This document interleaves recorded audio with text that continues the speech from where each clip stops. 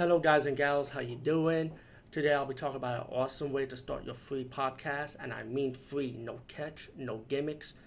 It's totally free, easy to edit, easy to record, and easy to promote and monetize your podcast. It's called Anchor.fm, and I highly recommend you guys and gals check it out and start your own podcast and let your voice be heard. And also, don't forget to listen to Wild Dog Podcast and tell them that I sent you and that you hear it from me. So you get more people to join Anchor.fm.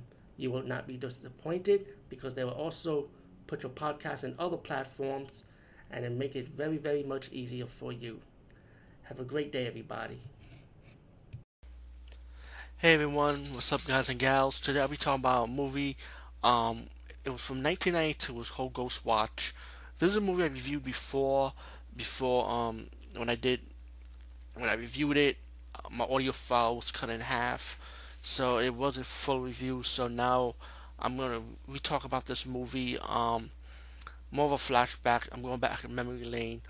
But I gotta tell you one thing: before Paranormal Activity, before Blair Witch Project, came this movie, Ghostwatch. This movie was truly a test before its time. It hit to me. It's like if you watch it now, it's still replayable. You can still watch it over and over again. Because I thought this mockumentary was so good, man. Because it's about these television reporters and it's cast and crew of a TV show.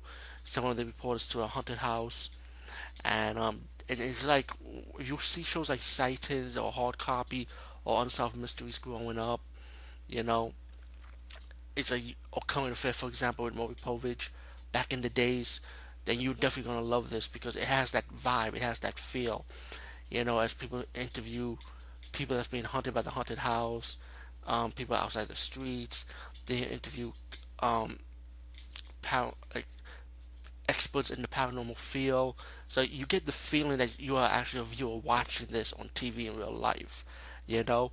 And it's like the creepy factor, the ghost moments, it's like you feel it, and so you hit the twist ending, then you pick up on it. Ghost Watch, I highly recommend you guys checking this out. Peace, guys, and see you later.